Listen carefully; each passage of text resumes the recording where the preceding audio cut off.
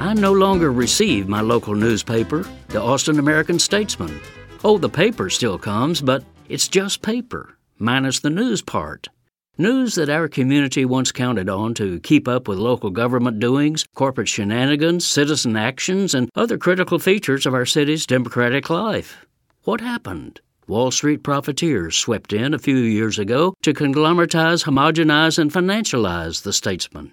It's now a money cog in the Gannett USA Today chain of some 200 major dailies that the syndicate seized. Indeed, Gannett itself is wholly owned by SoftBank, a Japanese hedge fund. Those distant bankers are not interested in local news, but in slashing news staffs to fatten their profits. In Austin alone, SoftBank has cut 2/3 of the paper's journalists since taking over, and coverage of local stories has also plunged by 2/3. Interestingly, the Statesman recently ran a front-page piece about a local union protest by flight attendants demanding fair wages. On that same day, the paper also reported that Uber and Lyft drivers were striking in Austin.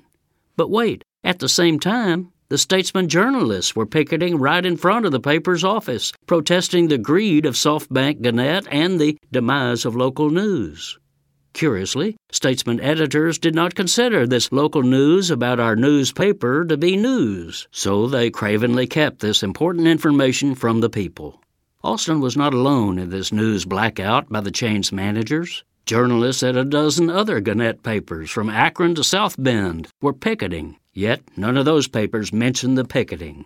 Nor did Gannett's flagship paper, USA Today, mention this nationwide union rebellion by its own journalists. This is Jim Hightower saying, to support journalists and real journalism, go to newsguild.org.